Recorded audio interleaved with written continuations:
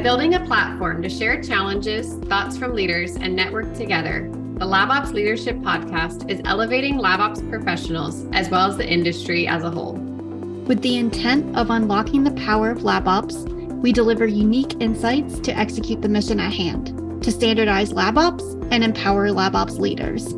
I'm Carrie Anderson. And I'm Samantha Black. Welcome to the LabOps Leadership Podcast. Today we're here with Tommaso Manzi, who is VP of Artificial Intelligence, Machine Learning, and Digital Health at Janssen R&D. Thank you so much for joining us today, Tommaso. No, thank you so much, Samantha. Very nice to be here. It's a great honor to basically share our experience in AI with you, and I look forward to the discussion. Thank you. Thank you. Well, let's kick it off. And if you just want to tell us a little bit about how you got to where you are today and just a little bit more about your background. Sure. So as you said, right, today I'm working at Janssen R&D in the data science team, right, focusing on development of AI solutions to help our programs. But before arriving where I am today, I had the chance to evolve in healthcare, but coming from a technical side. So everything started when I did my master's at the Montreal Neurological Institute. My background is in computer science and telecommunication engineering, but there I had the chance to start working on neuroimaging data for actually pediatric use cases, so patients suffering from epilepsy. And it felt so a great sense of purpose, right? That you can actually develop solutions that can help patients. So it's where somewhat I took the virus of medtech, if you want. Then I had an experience in industry, then finally switched to do a PhD in biomedical engineering. So doing some medical imaging, AI development, modeling and simulations, digital twin, and that PhD was in collaboration with Siemens Healthineers, which just after finishing the PhD, I had the honor to join. And so prior to being at Janssen, I worked for Siemens Healthineers for 11 years. And at that time, we were developing AI solutions to support basically physicians to do their job. And my focus was mostly on image-guided therapy. So how you could use AI, imaging, real-time sensing to help the surgeons and physicians better treat patients. And then I had this wonderful opportunity to actually join the Janssen R&D data science. You know, pharma is a therapy by excellence, right? The first thing you do give to treat a patient is a drug. And I've always, tended to go towards therapy because if you fix and if you treat a patient, at the end, the patient is happy, right? And so said, why not? Joined, and really it's amazing what actually AI, machine learning, data science can bring to the pharma world and the impact it can have to the patients that we serve. And so that's been an exciting journey, and I'm happy to discuss more with you what is possible. Yeah, I'm very curious. It's a very big umbrella that you're describing. So can you tell us a little bit more about what you're actually working on and what technology you're developing there? Sure, I think so. It's so if we step back, right, and you see what is currently happening in healthcare, actually, healthcare industry is experiencing what is happening also in other industry with a multiplication, an exponential multiplication of data sets, right? You have progress in sensing, progress in algorithms, progress in compute, which actually makes things possible today that we could not even do 5 years ago. And in healthcare, this is, you see it every day, right? New technologies to sense what the cell can do, new machines, new imaging that is more and more precise. The data is being digitalized and managed end-to-end in hospitals, right? So all this creates actually an ecosystem that allows to develop solutions, right, to basically develop novel treatments for the patients. And this is what we recognize in Janssen R&D, right? So this, and Janssen in general. So it's this power of this combination of increased biological knowledge, disease, how it works, and the data that allow, and then the technology, right? So this convergence that can bring so much, right? So how do we do that more precisely? Like I told you, so we really believe on the power of data to give the insights, right, on diseases, right? So leveraging large biobank data sets to try to identify subtypes of diseases, for instance. I mean, you may call a topic a disease like mood disorders, for instance, right? But actually there are several etiologies below them. And then each etiology might actually result in different mechanisms that you can target and potentially new drugs, right? Also on the clinical trials themselves, right? So by bringing data sets in the operationalization, you can make it more efficient, potentially shorten the time, increasing the specificity to, again, help getting the insight on the efficacy and potential side effect of the drug. And then, precision medicine is actually happening, right? We are developing treatments for more and more targeted diseases, right? And now the key is to, identify that disease, but then also screen these patients, right? And for that, you need advanced technologies and sensing and algorithms to identify these patients. And so this is what we do. In particular, in my team, we focus mostly on AI algorithm developments and development of solutions, right? To really look end to end from the early understanding of the disease all the way to helping clinical trials, right? With advanced solutions, for instance, in medical imaging or also in digital health. And it's really a great honor, right, to be part of a great team, 100 scientists who are dedicated to basically help the development of drug and bring them faster to the patients. Yeah, I think it's incredible you're able to target in that way, and the technology has just changed so much in the last few years. But as we know, with rapid growth, we often encounter many struggles. What are some of those struggles that you've encountered during this time, and what were some possible solutions you came up with? That's an excellent question, right? It depends where you look at, right? So one of the struggle is, there is the success rate of a new drug throughout the development process is not as high as we would like it to be, right? So you have many clinical trials that fail and so on and so forth. So the key question is, how can you use data to actually increase that success rate, which basically means do better decision earlier in the pipeline? Can you, for instance, even before going to clinical, predict potential toxicity of a drug? Because if you can predict that the drug will have off-target toxicity, right, then you stop right away. Or also potentially predicting efficacy, right?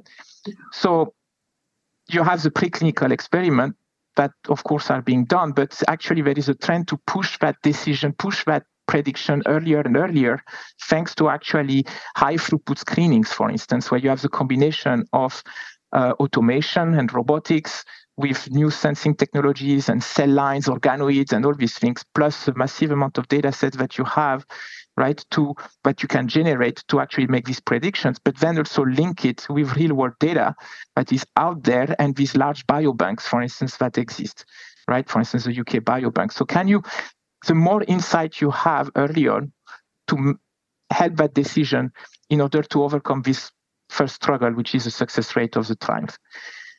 Another one is more on the trial side, is on the diversity, equity, and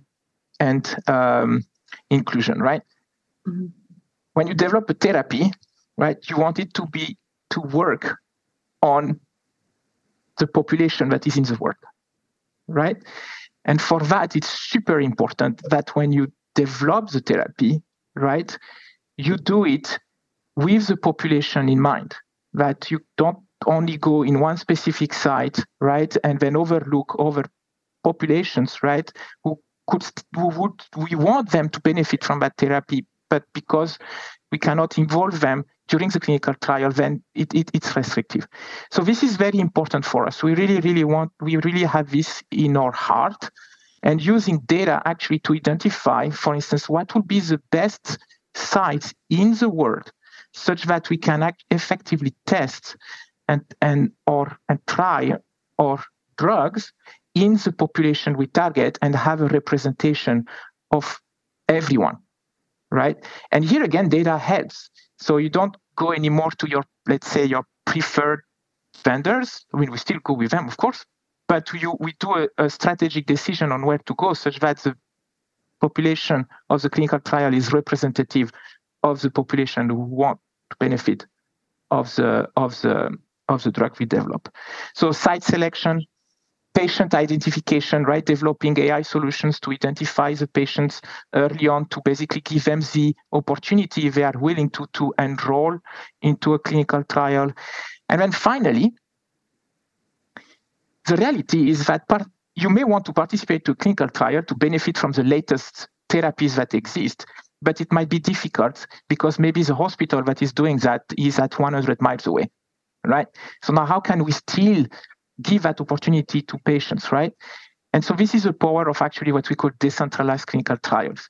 So can we use digital technologies to actually bring, quote unquote, bring the trial at home, right? So use wearables, for instance, to quantify the state of the patient and send that information back to the PI who can do the analysis. And instead of asking the patient to go like every week to the hospital, then to go less often, right? So that would actually increase the access to the latest therapy to these patients.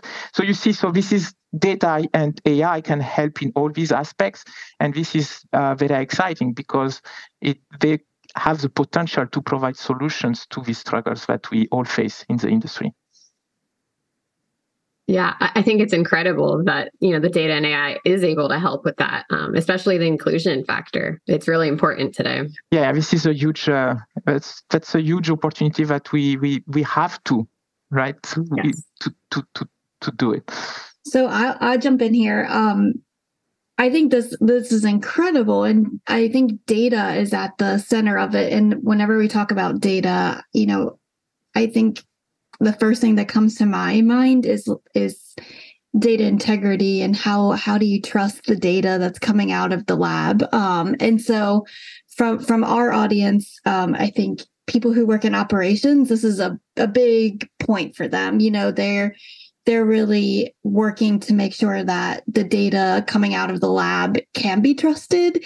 So I would be interested to know from your point of view, how that impacts your work and how you are ensuring that the data that you're using is validated and is correct is not the right word, but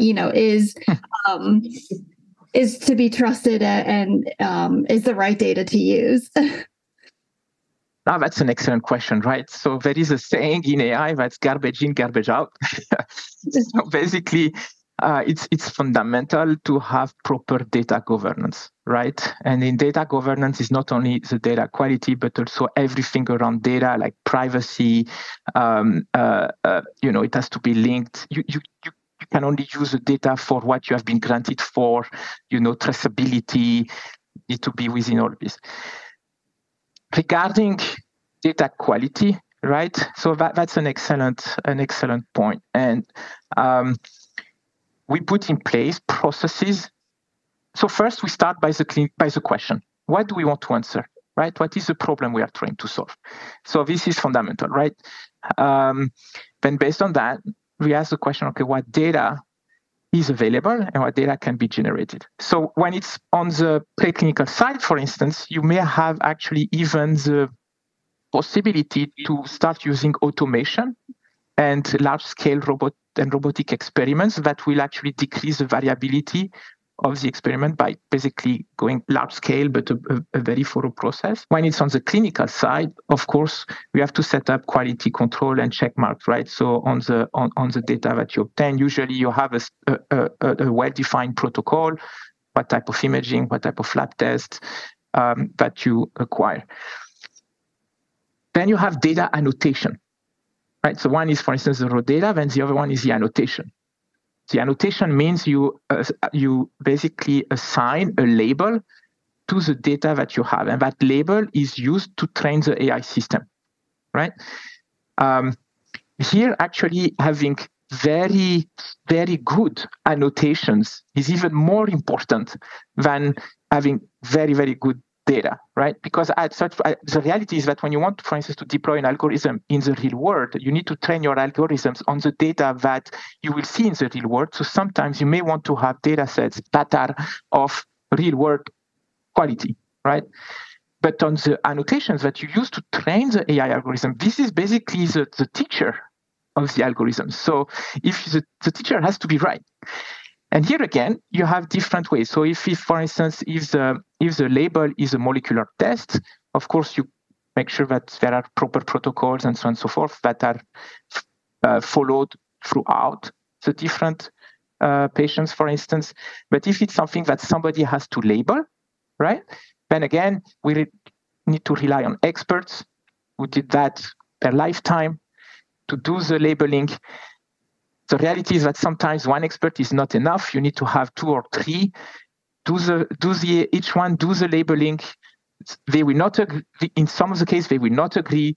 Bring them in a room, come with an agreement, right? And then use that as a ground truth for the AI development. And then the other thing is that you will have also data from other modalities, right? We'll have imaging, EHR, lab tests, this. And so here's the key, and it is connectivity, right? How do you link all this information, right? In order to then, when you need that information to access the data. And here in Janssen R&D, we developed an infrastructure called MedAI, actually to help us throughout the entire process, right? From the governance to data cataloging, to linking between different modalities, to the linking with the annotation, such that the scientist, right, can just look for the data they need to answer the question they have, and then confidently use, if they are allowed to do it based on the governance, right? So the system tells you, okay, you can or you cannot, then confidently use the data for their algorithm development.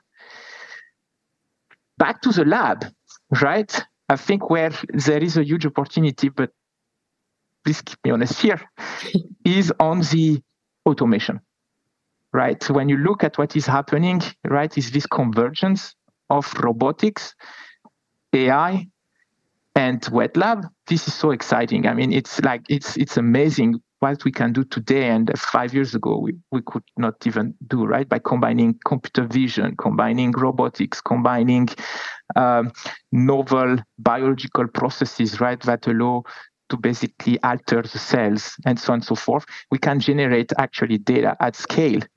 And because it's you bring more and more automation, right, with of course the human in the loop, but this interaction between human and automation actually help scale, but also standardize. And this helps the AI development down the line.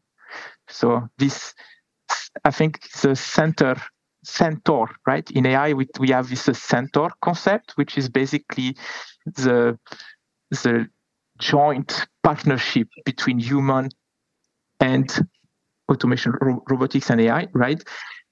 This is actually super exciting, right? Because you take the best of the two to achieve breakthrough that we don't even know that we're gonna do. So cool. That's like it seems like the very futuristic, but it's right around the corner. Like you said, it's already happening in some ways. So I think it's very exciting. And I think one thing for me is, people are still central to that. I think, I think whenever anybody says AI, they think, oh, something, just computers all on their own, like it's going to run a lab. And I think what I'm hearing from you is that's like never going to be the case, because you need people behind the scenes. You need people, lab ops, people in the labs. You need scientists. You need data scientists behind the scenes, making sure that it's doing the job that it needs to get done. So I think that's a really important point. And I think, the steering of it, the steering of that is fascinating to me because you can't remove people from the equation. I think that is encouraging, I would hope, to many of our listeners who are, there's so much possibility in AI, but maybe there's also opportunity for lab ops or anybody in the healthcare sector to really drive this forward. So I think it could be seen as an opportunity rather than, a scary thing that, humans are going to get cut out of the process. And I think that's, I just I fully agree. And I was before on the radiology, and when AI started in radiology already 5-6 years ago, there were lots of articles, right? Should even students take radiology a specialty, right? In the news. And the reality, is that no. I mean, having if we should, right? It's that AI will not replace them. And there were people saying radiologists plus AI, right, will replace AI only, of course, but also those who don't want to use AI and just stick to manual stuff. So it's really the combination of the two, this synergy that can bring a lot of value. And we see it across many industries, right?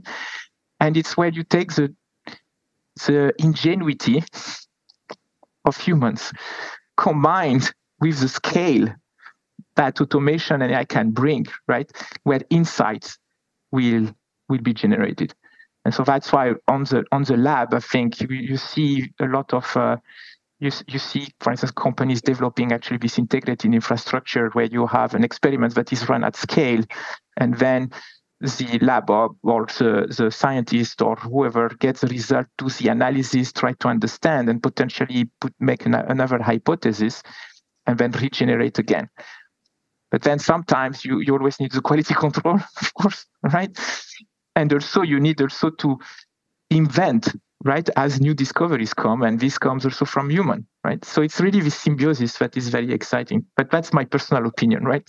Yeah, I couldn't agree more. I mean, it's that combination of automation and people that will be driving us forward. But you've had this incredible career, and it's been fascinating to hear about. I'm sure you have a lot of advice to offer our listeners. What's the biggest lesson you've learned so far in your career? That's a tough one. Just be curious. Don't hesitate to go beyond your comfort zone, and be humble and learn. I think what is fascinating is connecting dots across fields that on the surface or are fundamentally different, but sometimes you have cross-pollination that happens, right? So something that you do in one field can be transposed to the other one. And this only comes through curiosity and learning what the other person does. And, there is no stupid ideas. So that would be, a lesson learned. So many times I had the chance to actually talk with people doing something completely different and then come up, hey, actually, maybe there is something, So shed another light to a problem is fascinating. And then when it becomes technical, right, and when you start talking like more on the methodology, technology side, and then go further down on the mathematics, right, then there is even more common denominators. So sometimes you might be using similar approaches in fields that are completely different, but the mathematical theories actually are the same. So if you don't have to reinvent the wheel, don't do that, right? But this is one, of course, right? But the other thing is that sometimes in your field, you may have a problem whose solution has been already developed in another field, but it's just that you don't know because of, we are specialized. When somebody just comes up and then say, oh, this worked for me, then you actually solve your problem, right? I can give an example. For instance, I remember we developed an algorithm. We were working to develop an algorithm to predict the electrophysiology in the heart, right? To simulate, basically create a patient-specific model of the cardiac electrophysiology. And it takes time to compute that, right? It's a complex model that takes into account what happens on the cells and blah, blah, blah. In a completely separate world, in computational fluid dynamics, that is being used in other industries and so on and so forth, we actually developed a method that allows you to do very fast computations. right? Because they had this need. Now, one is like fluid dynamics, right? So air and water and stuff. The other one is electricity, if you want. But then we were chatting with a colleague, and when we started to deep dive, and then you realize that actually the equations are different, but the fundamentals are connected. And then you say, why don't we try? And actually it worked like this. And we transported basically that technology to the other field, right? And we could now actually do the computation very fast. And so this kind of, this cross-pollination is at least on the technical side, is something that is very exciting. And that's why being curious of what is being done in other areas, you always learn something. So that can be beneficial. Yeah, and I mean, that's where data is a connector between everything. It's not biology maybe, but or it's a different industry or a different type of medicine, but data is underlying all of it. So I think there's a lot of lessons to be learned, no matter what field you're in. So awesome. Well, Tommaso, the last question I have for you is, if people want to follow your work, if people want to learn more about what you're doing, where might somebody find you and how can they connect with you? Sure. I think the first go-to place would be going into our Janssen.com website or global channels on LinkedIn, Instagram, where we publish basically the latest news of the science that is being developed. I think that would be a good entry point. You can look at the profile. Awesome. Great. Well, thank you so much for joining us today. This has been a really awesome conversation. It's super interesting. And I know that our listeners are going to find a lot of value in it. So thank you. Thank you so much. It has been a great pleasure. And thanks again for the honor that you gave us to be part of this discussion. Great. Thanks. Thank you for tuning in to this episode of the LabOps Leadership Podcast. We hope you enjoyed today's guest. For show notes, resources, and more information about LabOps Unite, please visit us at labops.community/podcast. This show is powered by Elemental Machines.